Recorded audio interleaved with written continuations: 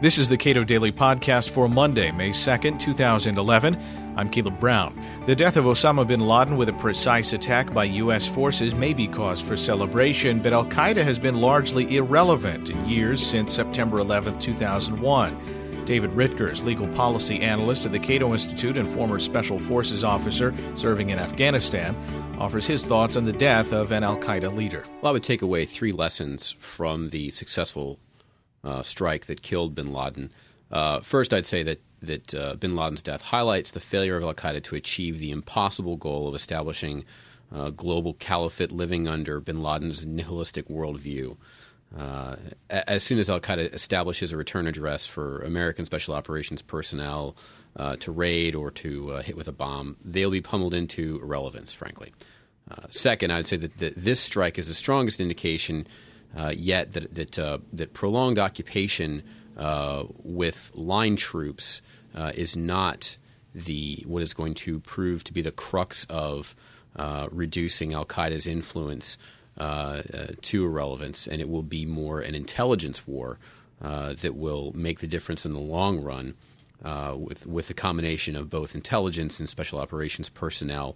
And I think that the third, I would say that the nomination of Petraeus to head the CIA is actually a signal that this is, in a way, that this event is not news, that the news that Petraeus was going to the CIA or nominated for the CIA is a sign of the synergy that we've tried to achieve with regard to intelligence and special operations efforts in support of counterterrorism.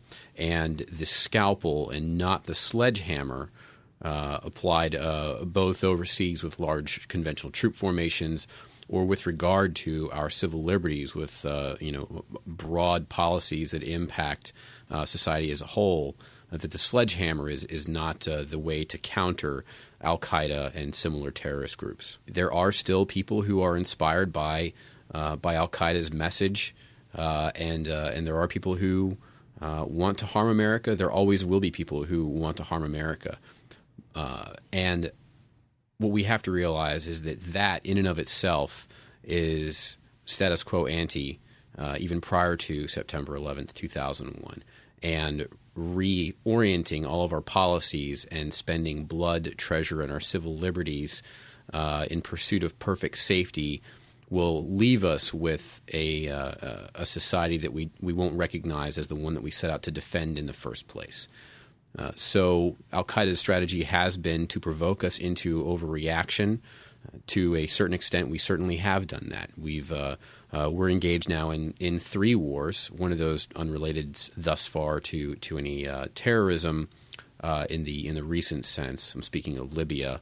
But we have over 100,000 troops deployed in Iraq and Afghanistan, and yet al-Qaeda is a small group of people operating in cells that are spread throughout the world.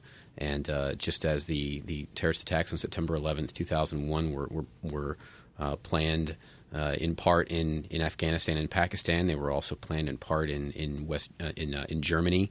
And the reconnaissance and the final operation was performed in America with people living incognito in our society. And finding the needle in the haystack is the relevant skill, not so much adding more hay to the haystack in terms of a sweeping intelligence and surveillance policy that continues to add more information and that can indeed make it harder for us to find the terrorist, the aspiring terrorist amongst us, and the cost of all of this. The cost of the intelligence community as a whole is about $80 billion a year.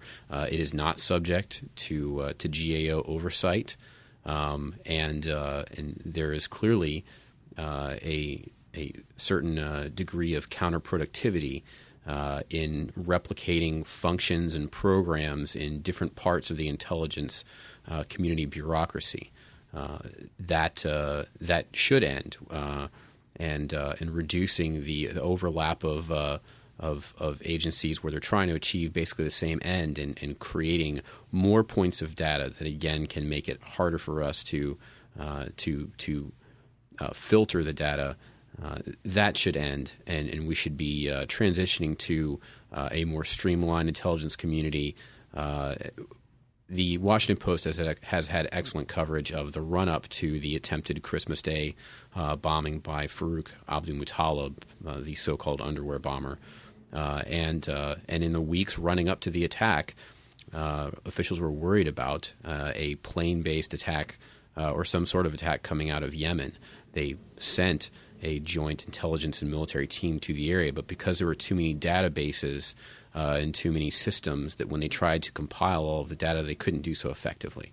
So they had bits of data, the name Farouk Abdulmutallab, they had part of his name, they had a data point from his father coming forward, but these were all lost within the stream of intelligence coming in. We weren't able to effectively filter that. So I think reducing spending on some level of intelligence and figuring out what we have, how many programs we have, what makes sense, I think that's an important thing going forward. And secondly, the cost of our foreign policy, how much of that is really devoted to counterterrorism, and how much of that is placing line troops in as a local constabulary in perpetuity in the Muslim world, potentially creating a localized grievance that is actually useful for al-Qaeda and bin Laden's successors to link with a larger international narrative and an international cause. David Ritgers is a legal policy analyst at the Cato Institute and former Special Forces officer serving in Afghanistan. You can read more on the death of Osama bin Laden and counterterrorism in the wake of his death at cato.org.